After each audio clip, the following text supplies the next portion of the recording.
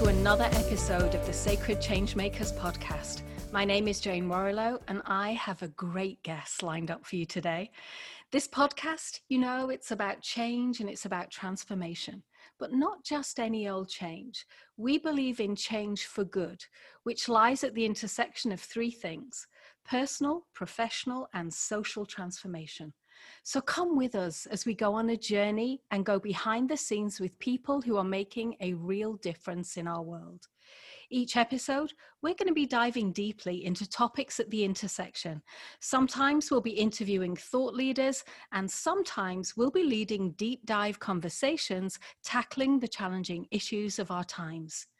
Now, before I introduce today's guests, I do want to ask you a favor.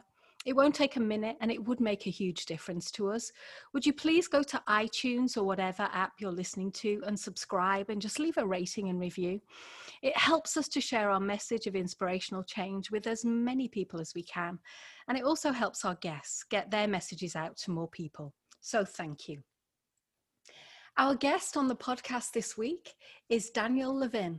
Daniel walked away from an opportunity to run $1 billion business to hitchhike around the world to find happiness and inner peace.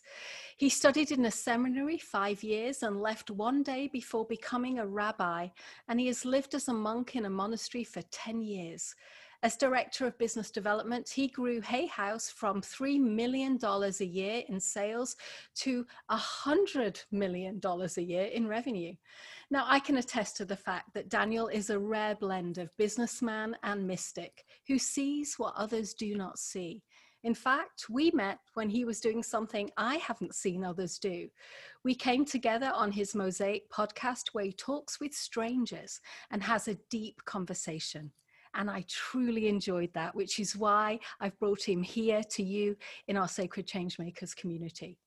Now, he tells me it has been this quality of seeing what others don't see that has thrown him into some of the most exclusive boardrooms to help them innovate new ways of finding solutions when the old ways stop working.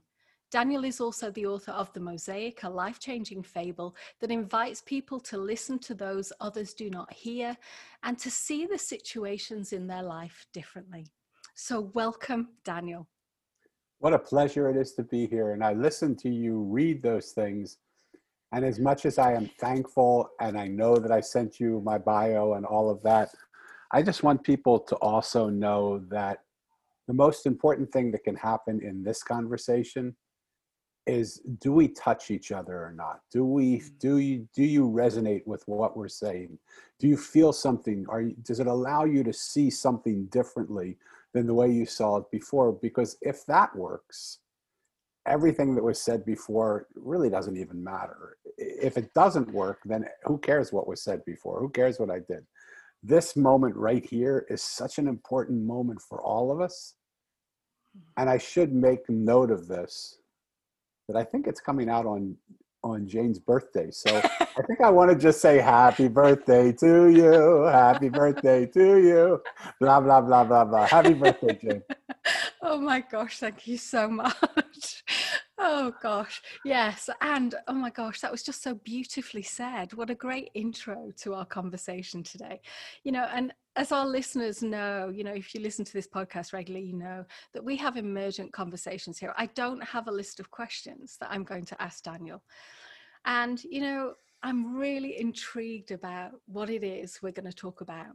Now, we do have a title called A Revolution of Listening, which to me is so intriguing. And I can't wait to hear more from Daniel about that. But let's get started, Daniel, by me asking you maybe a personal question. Because we've heard your bio, right? And I love the way you wrote that, the personality coming through it. But I wonder what will emerge right now in the present, as you say, if I ask you, who's the real life human behind the bio? Who's he that's showing up right now in this moment? I love that question. I love that question. The beauty of what I've realized about myself is I am the same if I have millions of dollars or if I'm sleeping under a bridge. I am the same if this podcast relates and responds and people feel drawn, and people feel something in the quality and resonance of my voice or in the discussion we have, or not just in my words, but in the vibration that they feel from it, or if they don't. And what I realized is along the course of my life, which I've done a lot of different things, often I wish that I was just living a block away from my parents. But that option wasn't open for me because my parents passed away early in my life and were in heaven. I mean, I long to live a block away from my parents a lot of times because I would like to be a block away in heaven. What I realized is no matter who I sat with, they could have been the wealthiest people in the world or the poorest people. They could have been practicing a religion or not practicing a religion. It didn't matter what color they were or how or what schooling they had or how much money they made or what border they lived behind. Everybody wanted the same thing. We all just want to be loved and accepted. We want to be listened to and heard. And we want to be acknowledged and validated. And I don't know when it happened, but it happened about a year, 2 years, 3 years, 5 years ago, that I realized I could actually do that for people. It doesn't take all the background history that I have. All it takes is a guy who's open and vulnerable and loving and interested and curious about the person that's standing in front of him or sitting in front of him, and just wants to know who that person is and how they are. And I could do that. And that's what happened. My whole life shifted from that moment to that's really all I'm interested in doing. I'm interested in just breaking down the mask of what I wear and just showing up as vulnerably and honestly in this conversation with you and in any conversation that I have as I possibly can, because we can't see each other. We can't be with each other. We can't feel each other if we stand behind the walls that protect us from being with each other. So that's who I am really in this moment. Is even in this moment, I'm finding that the stories that I thought were foundation points in my life were just simply stories. And the more I look at some of those stories are rapidly falling apart, meaning that the foundations that I built my life upon are also crumbling. And as scary as that is, it's exciting because it's as if the egg of the shell of the egg is cracking. And who knows what the egg will make up now.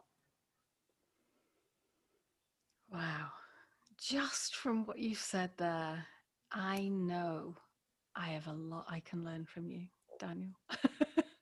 um, I really do, because you said a few things there that, in a way, kind of challenged me to think, wow. Like one of the first things you said that really kind of pricked up my ears was you said, I am the same, like whether I'm earning millions of dollars or I'm under a bridge, like you're the same. Yeah. And for me, I would love to kind of dive a little deeper into what that means. And then, so before I do that, you then went on to kind of give me some and flesh out what you meant by that. And I'll tell you, this is honestly, I've had my first insight already. And that is that, you know, I've been in and out of a number of different spiritual traditions, let's say that. And one of the things that I notice that's come up in a few different places and with different sacred teachers and things has been this idea that of everything and nothing at the same time. Mm-hmm.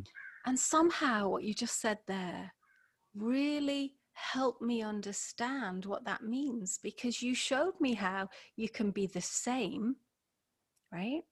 But Yep. you also showed me how you can be open and present and really viscerally there, curious about where you are right now in this moment in your life in relationship with me in this conversation or somebody else in a Yeah. conversation. And I've never heard it explained in that way. Wow. Does that make sense?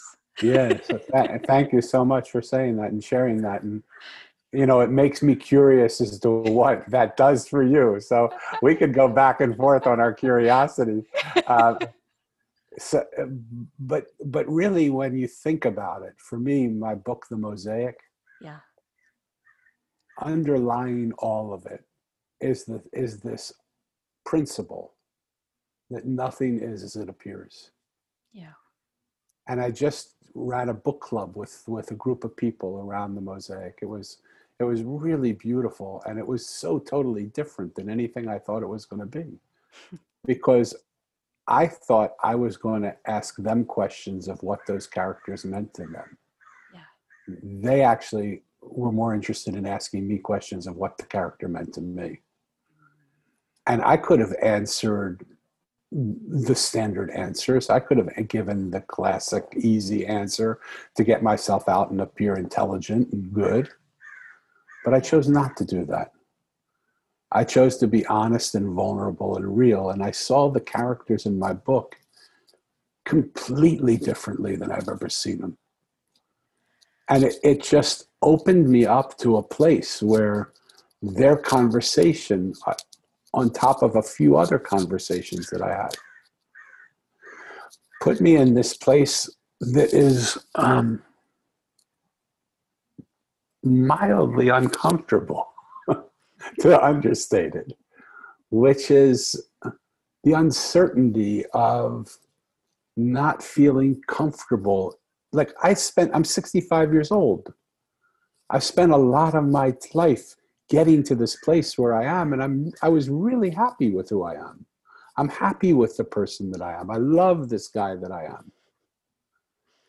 And yet there are certain things in here that I saw, that belief systems that have held me back, that I'm more than happy to share with you if you want, but I'm also more than happy not to be too narcissistic and you know, make it about me. But the question really is more about, like, what is it that our listeners really believe? And what would happen if those belief systems were just stories that they made up? They weren't based on facts. They were based upon stories that we've told ourselves so many times that we actually believed that they were real. Yeah. And then one day the story was seen as not being real. Where does that leave you? And what do you do? For me, one of the characters in my book is the traveler. And the traveler talks about, in everything in life, there are 3 steps. Take a guess at what those 3 steps are. In everything in life, there are 3 steps. Everything. Well, I would guess that. So I'll speak from my frame, of course, and I'll own it, which is, for me, there are 4 steps. Okay. Starts with awareness. So becoming aware of something. And then I think of the next step as being alignment. So how do I align with the present moment or the person I'm in relationship with? And how am I aligned and authentic in my internal systems as well? And then third would be attunement, which is then how do I attune to everything that might be swirling all around me? You know, how do I attune to that? And then finally, how do I integrate all of that so that I can show up in a way that feels authentic to me, but is also maybe helpful and maybe of service, and maybe helps expand somebody else's lens on their stories as you describe them. So that's my bit. And I love that. And I love how beautifully aligned that is. And what the Mosaic showed me, because the Mosaic for me was a battle out of the complexity of my mind into the most simple of realities. And what it showed me through the work of the traveler is the traveler told me those 3 steps are so simple, you're going to kick yourself when you hear them. I can't wait. There's a beginning, there's a middle, and there's an end. Oh my God, I love it. And all of life has those three parts. And when you skip one of those parts or don't give credit to one of those parts, things start to fall apart. And so for me, I was a person throughout my life that was able to see the place where things were about to start when others couldn't see that. And so I had that vision that made me very valuable for companies that wanted to innovate, because they would bring me in. In my early years, it made me feel very isolated and alone, because people said, what are you talking about? You know, like, we don't understand you. The other thing that I was really good at is seeing, when I saw something, I also saw how it was going to end. So I could already see the place, and I would want to get to that end place as quickly as I possibly could. What ended up happening for me, missed the middle. And the middle's where everything in life happens. It's where all the pleasures are, all the pains. It's the place where you stop and smell the flower. It's the place where your finger gets bloodied by the thorn. It's the place where you fall in love and you fall out of love, and you experience pain and suffering. It's a place where your takes off and continues to grow, and then all of a sudden hits up and goes down. And when you don't have the middle, you miss a lot of the humanness of this life. And in the end, if you don't let go of something when it's over, that's the most painful thing in the world. And I can tell you from my experience, watching my stories that I thought were my facts, that I built the foundations of my creation of life on, crumble. Every single part of me wanted to hold on to them and go, no, right? Stay with me. Don't do that to me. Yes. And that's so painful. It's way more painful than sort of falling freeform in the air, knowing that somehow something will happen. It's exciting, it's scary, it's beautiful, it's invigorating, and it might kill me. Who knows? But it also might give me a new life. And that sense of not knowing which of those two will happen, and being okay with both of them, to just experience the experience of that experience, is what's fascinating to me right now. Because all my life I've ran away from those pains. All my life I've ran away from the things that I didn't know. And I thought that I was curiously involved in a life where I loved uncertainty. But I loved the uncertainty that I could control, not the uncertainty that came out of my control. Yes. I mean, bingo. That's what I just want to say to what you said there at the end. That was like, yeah, I totally know that space. Yeah. I'm okay too with uncertainty. But if I'm honest, it is about the uncertainty I can control, that I have some kind of information around. The uncertainty I don't have any information around, oh gosh, that sends me on such an emotional roller coaster. It can be such a challenge. But I want to speak to something that you said here, Daniel, which is this idea of the middle. Because again, you've made me realize something. There's so much resonance between how you speak and my work in the world as well, and the way that the things that are important to me, let's put it that way. Love it. Because you talked about the middle. And as you talked about the middle, one of the things I talk about energetically in resonance terms is I talk about the invisible space between, the in-between space, which sounds very much like your middle. Love it. Because what I've learned as I've gone through life is, just like you've just been describing with your middle, it's the invisible stuff that lies in the in-between for me that is actually the most important.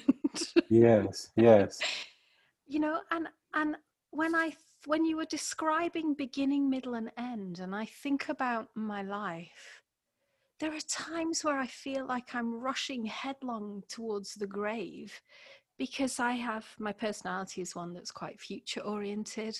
You know, Mm-hmm. I like to be invested and excited about what's coming next. But the problem with that is I can miss what's going on right now. Yeah, I can tell you from my own personal experience, not that I can, but I have.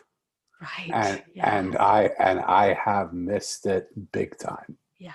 And it never even crossed my mind that anything was happening there, because I was so visually drawn to where this was going that I just thought, why would we waste time getting there when I can already see how to make it happen?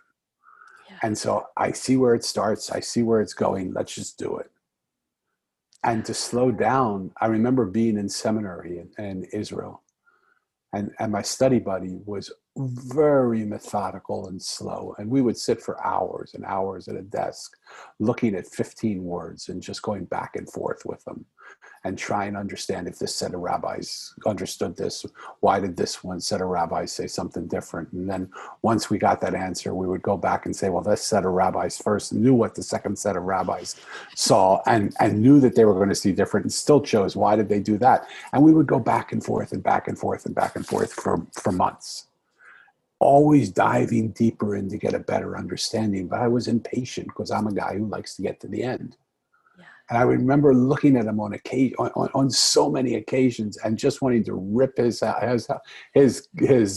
out and just pound him on the ground and say, "Come on, Benzion, we've done this, don't you see?" And he goes, "Whoa, whoa, whoa! What are you so what are you so in a hurry about? We're here for a long time.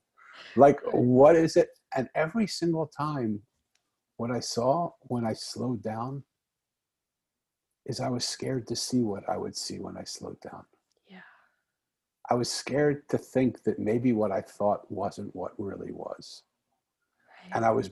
And I was brazen enough and powerful enough and charismatic enough in most cases that I could get people to go with me to the end and not challenge me because they understood that I had their best interest in stake, and why spend the time. But what I'm realizing now as I look back on the 65 years of my life that I've lived, there are so many moments. And there's so many moments now that I'm experiencing in this unstable world that I'm living in now, where my steps don't go on concrete anymore. They go on waves of water, and I don't know how to navigate those. And the experience of being scared and being excited, like, I had one of my coaches look at me and she said, "What are you scared of?" And I said, "That's really a good question." And when I sat with what I was scared of, I couldn't find anything that I was scared of, except the story that I should be scared of something. and and then another foundation ripped out. Like, what if there was nothing scary about experiencing the experience of this experience? Like, what would that do? What would that allow me to experience if I didn't have to make up a story that I'm scared to do that holds me back from doing it? Does this make sense? It totally does. It totally does. And it makes me want to ask you a question, because Please. before you talked about running away from pain. Yeah. And now you're talking about, like, Being with it. Yeah, being Yeah. with it. And I wanted to know how did you shift that pattern? Because for so many of us, it's primal. Like, running Yeah. away from pain. I know that space. I know it well. I actually think it's one of the reasons why I physically run in real life. I'm just running away from stuff. Yeah. Right? Beautiful. Beautiful. But how do we So, shift? so it's now makes sense why we're calling this the revolution of listening. Doesn't it? I was wondering, how am I going to get back to what I was talking about, right? But I really wasn't thinking that. But then when you asked that question, it's like, okay, here we are. That's what that's right. So I think I might have told you, but I haven't certainly told your audience, that I have the honor of having learned most of the things that I've learned from life from my daughter. And my daughter's developmentally delayed. And I never thought I would be good with a developmentally delayed kid. I never thought I could even be with a kid. I didn't know how to do it. I was a monk most of my life. And she has this beautiful, beautiful presence about her. And yet when she speaks, people can't understand her. And because I've been with her all her life, she expects me to understand her. She expects me to get things that other people can't get. And I feel the responsibility to be able to do that for her. But sometimes she'll say something and I just don't get it. And when she says it and I don't get it, she'll say it louder, thinking, probably rightly so, that I'm getting older and maybe my hearing's going. But it is my hearing's going, not in this case. It's because the clarity of her words are not clear enough. And so when she says it louder and I don't get it, then she'll throw a tantrum because she really wants me to understand what she's saying. And when I can't, now I'm sort of lost because now I don't understand the clarity. Now there's emotion in it. Now there's activity going on.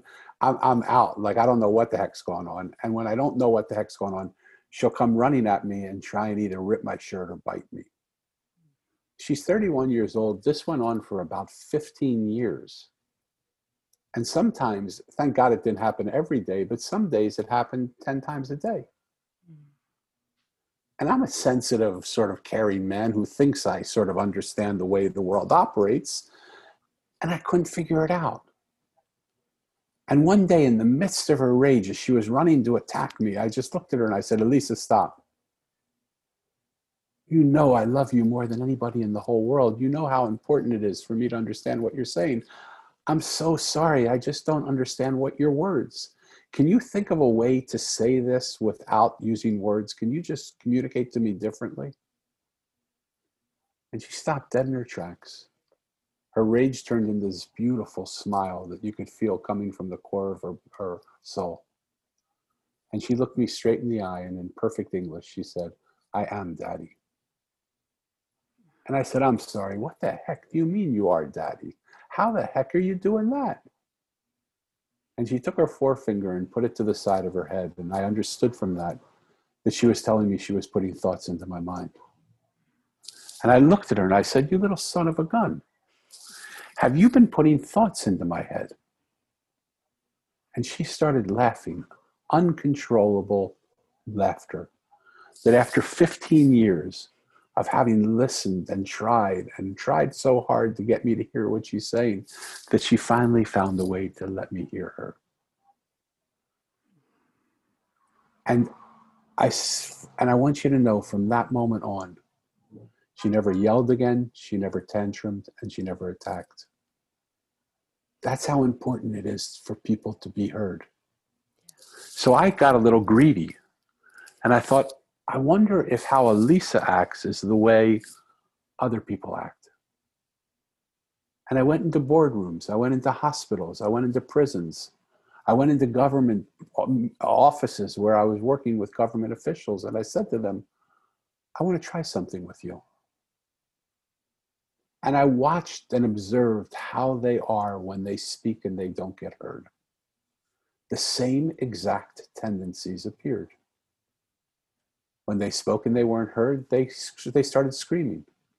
When they screamed and they weren't heard, they created chaos. They created a scene. They tried to disrupt what was going on and move it away from what was actually happening. When they disrupted it, then they tried to injure something. They would, not the government officials, but I saw in the world in general, those are the people that shoot up people in a square. Those are the people that blow up a building. Those are the people that get so frustrated and feel so hopeless in their desire to be heard, in their desire to just be heard, that they have to create a riot or something going on. We see it with the Black Lives Matter movement. You know, the Black people in America today have been so tired of not being heard. And there are people that are getting in the way of that and using it to their advantage, but you don't have to be violent, but they just want to try and disrupt the system because they're wanting to say, I want to be heard. We see it in the Me Too movement. Women saying, I won't put up with this. And they'll bring down the reputation and the work of a man in an industry because they just will not put up with him, with being treated like that. And so the reason why a revolution of listening is so important is because I don't think most of us really feel heard. And I don't think most of us really know how to listen. We listen, but we don't hear. And I know that for myself because I was about, when I finished writing The Mosaic, the book told me go out on the road and start to talk to the people that nobody talks to. Listen to the people nobody listens to. And I was making my trip. I had it all set up. I was going to go possibly till the end of my life doing it. And I was working diligently on preparing my itinerary, and I had it all set. And my wife came in and said something to me, and I said, "Yeah, I think that's a great idea." And she said, "Hold it, Danny, look at me 1 minute." And I said, "Okay, I'm sorry, what? She said, "You didn't hear a word I said, did you?" And I said, "No, I didn't. I'm so sorry." I mean, I wasn't even listening to my wife because I was so set on doing this mission to listen to other people. Schools don't listen to kids because they're just trying to put a round peg in a square hole. They don't care that it's a round peg because they try and get most of the square holes and square pegs in square holes. We have a system of government where you fit into these things, but if you don't fit in, what do we do with you? We've got to learn how to listen, not only to the words that we can't understand, but we have to find ways to hear what people really are trying to say to us. And we can't do that if we come to the conversations with agendas. We have to be open with an agendaless conversation and just willing to listen and accept the person where they are. I'm working with a woman right now who said, I'm growing more spiritually than my husband, and I don't know what to do because it really bothers me that he's not coming along. I said, just love him. Like, it's so simple. Can you love him for being where he is without needing him to be where you are? Like, and ask him, how does it feel? Like, what is it that you really need? And how can I provide you with what you need rather than wanting you to be where I need you to be? I mean, it just shows up in every single conversation that I have that we just don't know how to listen to each other because we're so set on saying what we need to say. And we're not even sure what we need to say sometimes. Yes. I don't want to just ramble on. Does it make sense what I'm saying? It totally does. And I'm just kind of sat here listening. And as I'm listening to you, every now and again, a question will come up in my mind.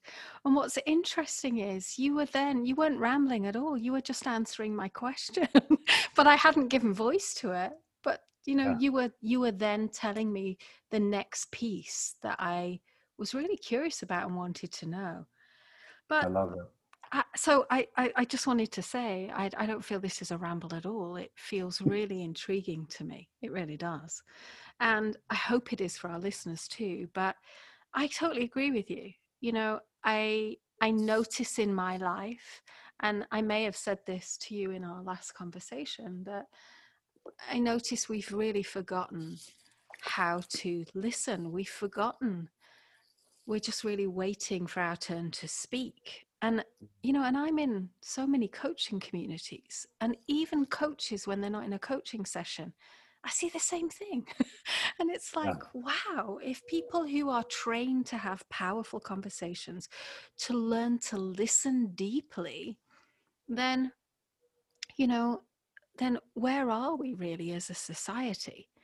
Yes. Now, one of the things I have said before, and I just wonder what you will make of it, is I came to the conclusion that we are actually listening, but we're listening to the wrong things. It's like we're listening to the voices in our head saying, like, what is it you're going to say next? And, and have you heard something that's meaningful that you want to ask a question of? I've kind of got that running in this conversation right now with you. And I'm just trying to let it step to the side, just put it to the side and say, okay, I'm just being with here. But Mm-hmm. I wonder what you make of that, because I don't know that it's that we don't listen. I just wonder sometimes what it is we're listening to. I love that clarity, and and I really also love the question that that clarity brings. Um, Let me see if I can say this in a way that I want to, and if it comes across in any way, not judgmental of you, but judgmental in general, I so am sorry, because it just means I'm not able to express the clarity and the beauty and the purity of what I'm trying to say with my mouth, because I feel so beautifully open in this. We have to listen to ourselves also. Yeah. And when we listen to ourselves and we hear ourselves in the midst of a conversation, losing track of the conversation in thought of what the next question we might ask will be, we have to ask ourselves, what is happening right now? Like, what is it that I need from myself right now that's asking me to be on track with the next question I have to ask? What would happen if I just allowed myself to sit in the conversation and see if the conversation naturally brings up a new question for me? And it's okay to be caught in the conversation. It's okay to have another question coming up. It's okay to judge ourselves if it's okay to judge ourselves. And what I find is we are so hard on ourselves that we expect that we can do it all the time the right way. What if we can? What if we're not? What if we're meant to see something else? Remember, nothing is as it seems. What if the course of this conversation, for anybody who thinks what their question should be, and while they're listening to the answer thinks, this is what I want to ask, this is what I want to ask, this is what I want to ask, this is what I want to ask. What if that's the purpose of this conversation? Just to point out that quality in somebody that they wouldn't see otherwise. What if it has nothing to do with any of the information that I'm saying? Who cares? The information that I'm saying versus the information you're sharing with yourself in the process of what you go through in this conversation is so infinitely greater. Your information is so much greater than my information. Listen to your information. It's beautiful. Oh my gosh. I am just being reminded of something that I hold very dear, particularly in the Sacred Changemakers community, which is this question of kind of what does it mean to be human? And you've just reminded me there of the glorious spectrum of listening and what it means to be human. And I kind of have this visual right now, Daniel, of our listeners out there just listening to the podcast in their own unique way. Like, there is no right way, in inverted commas, to listen. There's just your way. But Yeah.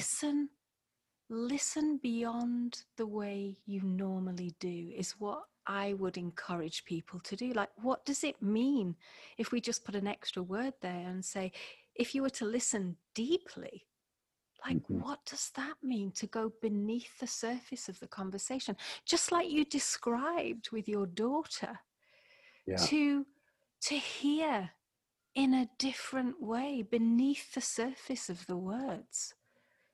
Yeah. Maybe, I mean, I would say tap into the energy, but that's just my lens.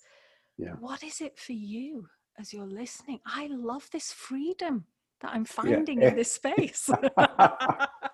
Well, and it really, I love when a conversation sort of full circles a little bit, because you said it beautifully. You said it's in the space between the words. It's in the space Yeah. between the things. And I say that often, like I say to people, when you read the Mosaic, you will have a beautiful experience because the fable is a beautiful story. And you will feel connected to the characters, and you will feel that story coming alive in you. But what will you feel in the space between the words of the Mosaic? I use exactly that terminology. What will you allow yourself to experience in the experience of that experience? And I'm saying that often, the experience of that. What will you experience in the experience of that experience? When I was about to set out on my journey and COVID-19 kept me from going on it, I hope that I'll be back, able to do it soon. But when I was about to go out on my journey, one of my dear friends said, you got to talk to this woman who did a similar journey. And I said, okay, great. And I spoke with her. And she said something to me that I'll never forget.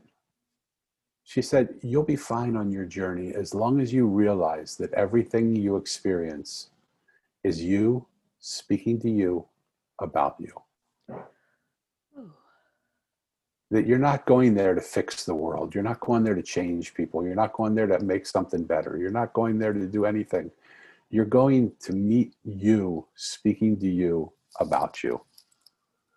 And enjoy that experience. Enjoy how beautiful that experience is. And it'll rock your boat sometimes, great. And it'll lift you up sometimes, great. Each of those sensations is just that, a sensation. When we give the meaning to it of if it's a good sensation or a bad sensation, we decide if it's scary or exhilarating. You know, we pay for rides that take us through tumult, you know, where we go, screaming, screaming down a roller coaster. And yet when life goes that way, we think, what are we doing? Why? This isn't what we want. Yeah. But this is a roller coaster. And if we can just feel the joy of the pain as much as the joy of the happiness, then the pain starts to become a light for us to see something we've never seen before. If all the time we spend running from that pain, we'll never see what the pain wants to say to us. A revolution of listening means we listen to the pain to see what it's trying to say. Because just like my daughter went speak, yell, tantrum, attack, by the time we have pain, we're in the tantrum attack level. What would our pain be saying to us if we could listen to it without needing to escalate that far? What does it want us to see? What does it want us to feel? What's our body saying to us? What's our workplace saying to us? What's our environment saying to us? What's our relationship saying to us? Take time to use and allow that pain to be the greatest teachers we ever had. I remember when I was in the seminar, when I was in the monastery, I loved being with my little band of monks. We were the happiest little crew going. I mean, we just had a great time together. And then one day, a new guy was admitted into our order, and we welcomed him, and we did the best. And he was just an obnoxious son of a gun. And all of us just tried our best to love him, but we couldn't. We couldn't stand him. And about 2 months into it, we went back to the head of our monastery and we said, sir, we got to all tell you, like, none of us can get along with this guy. We don't know what's going on. This is made like such a pleasant, we love being here, and now we hate it because there's so much chaos and turmoil. And the head of our monastery said to us, wow, I'm so happy you told me that. Because if he wasn't here, I would have had to go out and hire somebody to do that for you. Because you'll learn way more from him than you will from me. Take a look at what he's bringing up in you and notice these walls of the monastery can't protect you from that.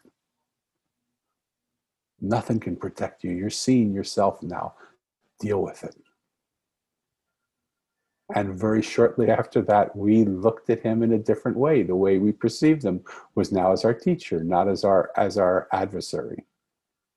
And we would say thank you to him, and he would say, "What are you thanking me for?" And I would say, "For feeling pissed off. Like, I love this, that I'm seeing myself get pissed off at you." And he would start to laugh, and we would start to laugh, and we became friends. If we listen to what our pain is telling us, we will transform our lives. If we listen to what our joy is saying to us, we will transform our lives. If we listen, we will transform our lives. And that's why I want to create a revolution of listening. Oh, I love it. It so resonates for me. And there's something else coming up in this experience I'm having right now, experiencing the experience with you, Daniel. I love that. There's something coming up, which is, so in some ways, I feel there's a real parallel path that we're walking here, and there's some resonance. And I find myself in your stories quite often when you're speaking. It's like, gosh, yes, I know that space. Yes, that's kind of what's happening for me.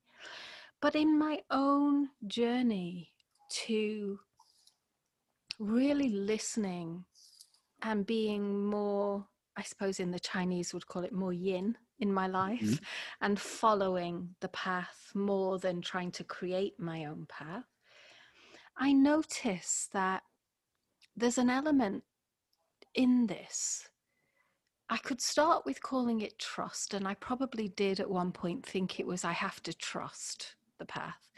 Mm-hmm. But now I would say it's kind of a bit deeper than trust now for me. There's a faith that's needed for me to leave the thinking, kind of master's degree, the things I know about business, all that kind of stuff to one side, and truly listen, for example, to what my life wants me to know, or what someone in my life wants me to hear. I noticed there's a faith, and I just wondered, because you have a big background, you know, with the in relationship with the sacred in different ways, but it's there, and I just wonder how that plays out or emerges for you, Daniel. A beautiful question. Beautiful, beautiful question. Thank you so much, because I don't think I've ever been asked that before. What if you didn't have to leave behind what you are to enter what you are? What if they're pieces of a mosaic that just come together? What I find so often is people, when they enter one thing, think they have to leave behind another thing. And what I love about the image of a mosaic, and I don't talk about this in the book, but I love this is the space between the words of the book, is we are all made up of all the pieces of our life. They are our mosaic. There are greatness, there are foibles, there are the places where we're embarrassed by who we are, the places where we excel in where we are. And what if we just introduced a new piece without having to get rid of an old piece? Like the beauty of the image of a mosaic versus a jigsaw puzzle. In a jigsaw puzzle, I used to love the simple elegance of knowing this piece had to go in this spot, because it's the only place it fit in the puzzle. And I love that about a jigsaw puzzle. I'm finding that I love even more the fluidity of the mosaic, where every piece can go wherever it darn well needs to go or wants to go. It can change up. It can be the only yellow piece amidst a series of black pieces. It can be the only square piece amongst a set of circles. It can go wherever it wants, and it can break the rules of what's normal without having to give up what it is. People often say to me, how do I feel connected to everything without losing myself? And I say, go back to the mosaic. Every single piece is a piece of itself. It's a PIECE. That piece fits into all the other pieces of the mosaic, and it becomes a part of this bigger artistry, which is a mosaic. But it never loses its PIECE nor its PEACE. And when you know your piece, PIECE, you will find your peace, PEACE.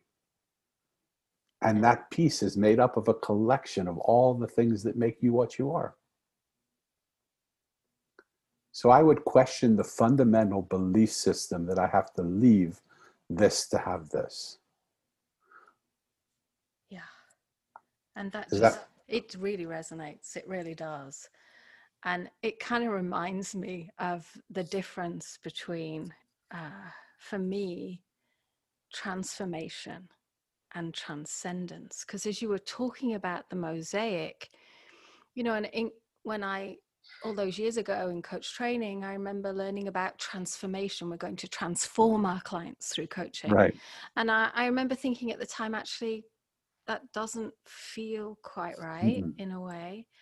And, and as my work's matured, I've realized that a lot of my models that I've created to help me make sense of the world in a way, and have become my body of work, they're not really transformational. They're more transcendent, which means just like you're describing in the mosaic. Because when you first said mosaic, I saw like a 2D mosaic, like something beautiful, like what I've seen in Morocco, for example.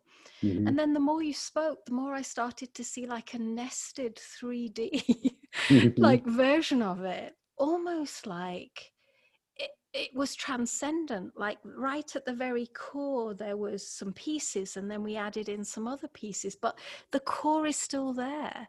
It's still right at the very heart of the mosaic. And and to me, that's transcendent, taking the whole like with you I love that. as you go. And imagine now that your mosaic is not just the pieces of your life, but it's every person that you meet that comes across your path. It's every job you've had. It's every situation you're in. It's the person in front of you at Starbucks. It's the person that's just sitting with you on the bench waiting for the bus. It's the person that's on the stage, that's standing up in front of you on the subway. It's the person that you are making love to in your bed. Yeah. It's the person you come home to every night. It's the kid that you just had that you have to send off to school. It's the one that lives next door that you don't want to have anything to do with because they're not yours. But they're all part of you. And that they're all connected to you. And that we are all not these physical forms, but we are this energy that comes in and brings life to these physical forms. But we get lost in the thought that we're this form, when we're the energy behind that form. And what would that be enable us to do? What if we were able to have anything that we needed was just one perception away from where we are? What if it was all available throughout all the models of time? We could reach in and just find that piece that we need, that would bring us to the quality that we're longing for by just connecting to it. What if it didn't have to be human? It didn't have to be animal. It didn't have to even be breathing. What if it didn't even have to be alive right now? What if we could stretch back in time or stretch to future time? It's all connected. It's all ours. It's all available to us if we would only change the perception of what we perceive.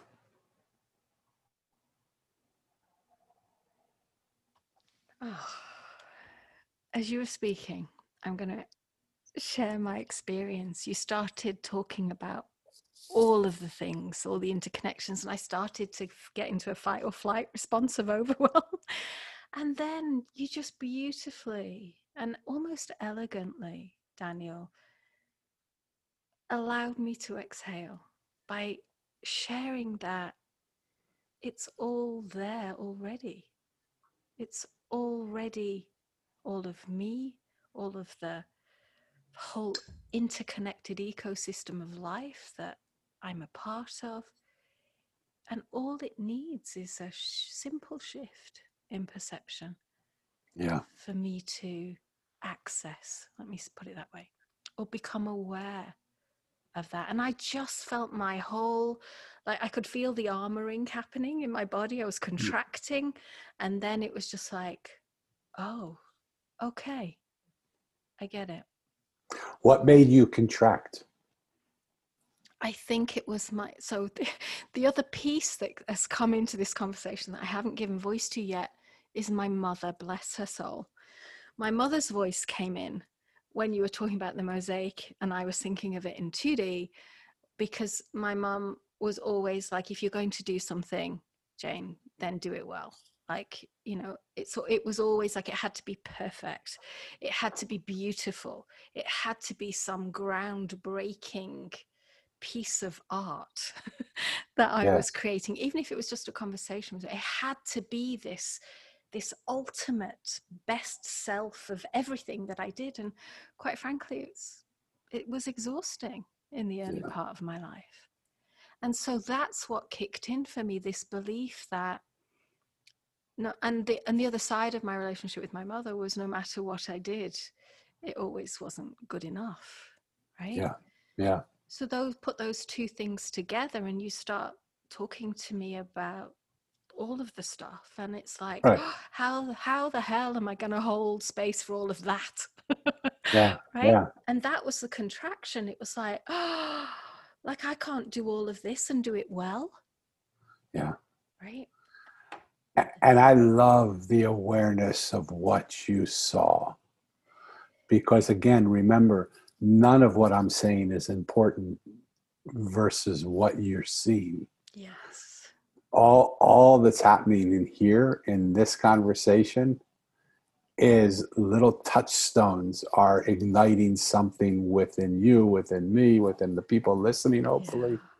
And if you have the courage to walk into that, like, what foundation, what a beautiful thing to see this foundation that everything has to be perfect and nothing is good enough. Yeah. Just as clearly as that, and just let that dissolve now.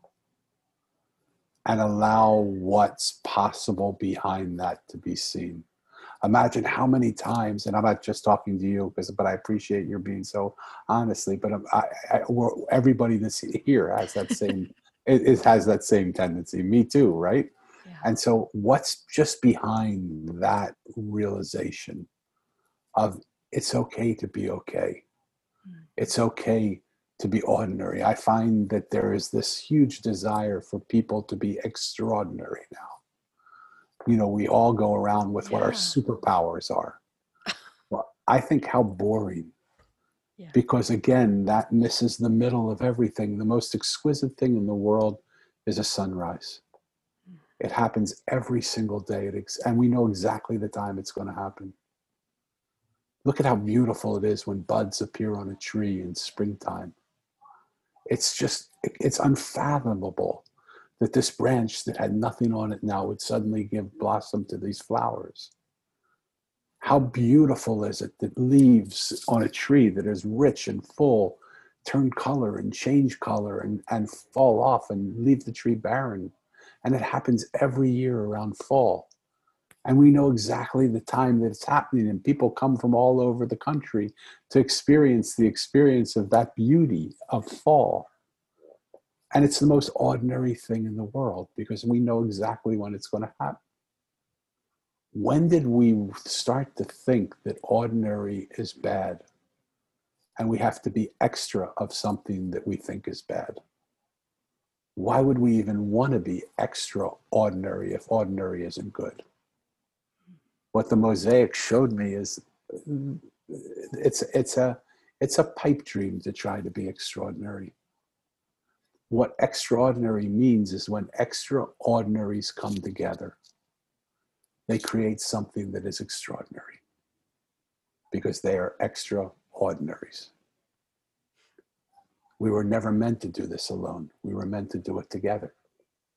And in doing it together, we create marvelous things, things we can never even dream possible on our own, because we just can't see all those possibilities.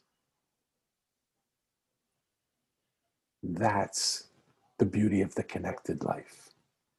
That's the beauty of a person that listens and hears. That's the essence of the mosaic. Oh, Daniel, I'm just leaning into this conversation because it feels so expansive to me. And I just love everything that you're sharing with me, because I can just feel my own energy expanding as you talk. And Beautiful. it's just such a lovely experience I'm having right now. And I can't get out of my mind that quote that woman said to you as you were about to embark on your book tour, which is that you'll be fine as long as you realize you're speaking to you about you. So Yes, we're all, Harry. it's just Yes. lovely. And Yeah. and I'm finding myself in what you're saying. I'm finding the resonance, the points of resonance between your stories and mine, and what Love that. that's teaching me about the fact that, and this is something I've known for, I'd even say decades, but it's continuously unfolding to a different depth in my life, which is that I am not what I think. I am so much more. Yeah. And as we all are not what we think, there is so much more going on, that so many mysteries to life in that invisible space. So let me play with your mind a little bit, Yeah, go. right? And what if you didn't have to be so much more than you are? Yeah. What if you just are what you are? Whether that's so much more, or so much less, or so much what you are. And that there didn't have to be this, we are more than we think. It just, like, look at the undue pressure that puts on us. And Totally. it's sort of unattainable to have to be so much more than we are. Yeah. Right? Why Yeah. don't, like, what we are is so beautiful. Like, that's the middle for me. That's the place of the pain and the suffering and the beauty and the glory of the middle, of just taking this time to sit with myself and say, this is who I am. Just be here in this moment. Experience this conversation. Experience this vibration. Yeah. And there's something so, for me, and it's only for me. If it doesn't resonate with anybody else, so be it. I'm not trying to teach something here. I'm just trying to share my experience. That there's something for me so exquisitely simple in not having to be anything but who I am. Yeah. And thank you for that, because that, in a way, you've given me a sign there that I do need to share something I wasn't going to share. Good. Which is that, as you were talking before, and I talked about redefine, like at Sacred Changemakers, one of the things we talk about is redefining what it means to be human. I've realized that's such a powerful statement for me, because and it's the first time I've ever realized this, because it's actually in service of me getting my now deceased mother's affirmation Mm-hmm. that, it's okay to not be perfect. It's okay to be just myself. Myself is enough. And now I'm questioning, redefine what it means to be human. I already am human. Why do I need to redefine it? Mm-hmm. It's almost like a returning home. Yeah. In some ways, it's just being human without having to put anything else on it. Yeah. Yeah. Uh, How and wonderful. yeah, and I love the experience you're having, because if I can share one more thing, when I was given this sort of assignment to start a revolution of listening, I just looked at my creator and I thought, you must really be low down on the totem pole when you're coming to me. Because like I'm a talker. Like, can't you find anybody that listens more than me? I mean, listen in this conversation. I've talked the whole time, right? And I said, surely you're somebody better to do that than me. And the answer I got was so beautiful. It was, we're not asking you to do this because you do it well. We're asking you to do it because we want you to learn how to do it. And your ability to communicate with people is good, really good. Your ability to tell a story occupies the minds of people that are listening to you. And it causes the mind to be absorbed in your story, and allowing the body, the heart and the soul to feel you without the fear of the mind coming in to distract it. So when you're speaking, you're actually able to entertain the mind so that it doesn't interfere with the transmission of heart and soul. And what I love about what you just said to me was that you feel that happening. Yeah.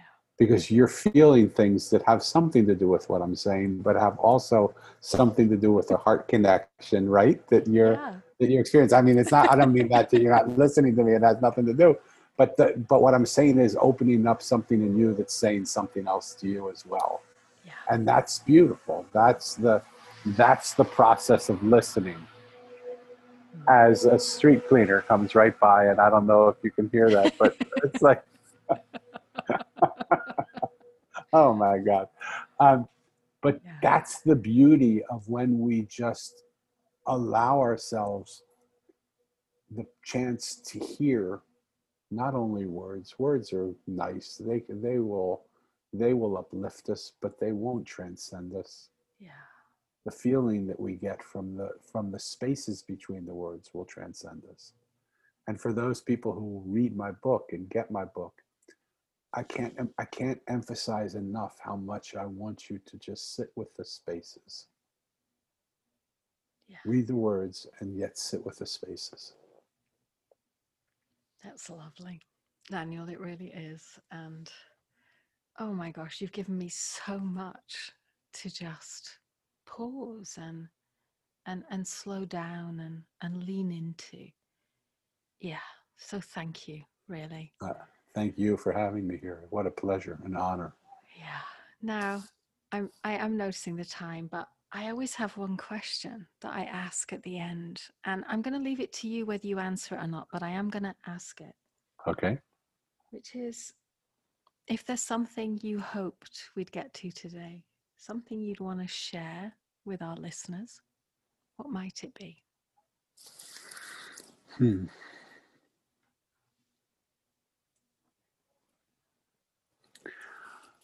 I'm a very peculiar duck. I walk into most of my conversations now with very little agenda. I don't really have someone sent me a list of questions that they wanted to ask me on their podcast, and I said, there's really no need for you to do that. They said, no, we want you to have them. We want to know your answers. And I said, it doesn't mean how I answer them today is going to be how I answer them that day, but if you need to send them to me. And they said something similar. They said, what's the one thing you hope we will ask you? And I said, unfortunately, I don't come in with any expectations of any of it. What I can tell you, I'm so pleased that doesn't happen on many podcasts, and I've done a ton of them, is I love that I feel touched by your soul. And I love that you've allowed me to touch your soul. And I love that two people who are only really getting to know one another a little bit can allow the walls that most people have around them, to just fall down, to allow an intimacy of these moments to exist.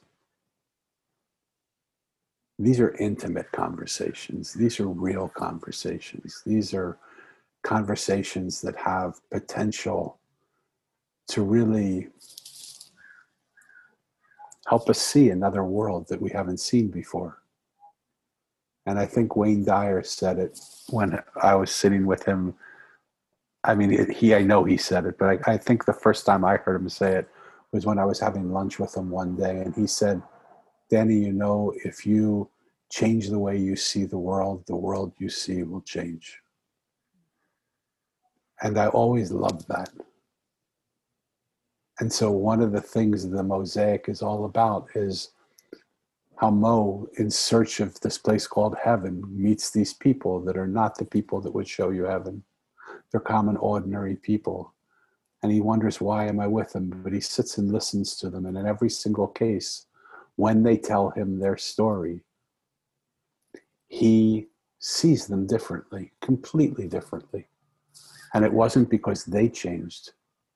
It was because he changed.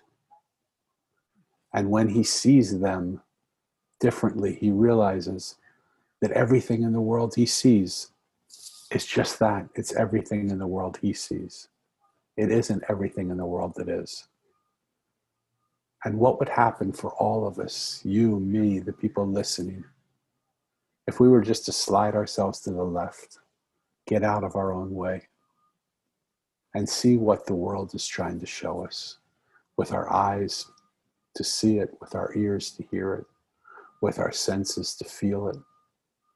What would we see? What's right there in front of us that we can't see because we see what we're seeing now?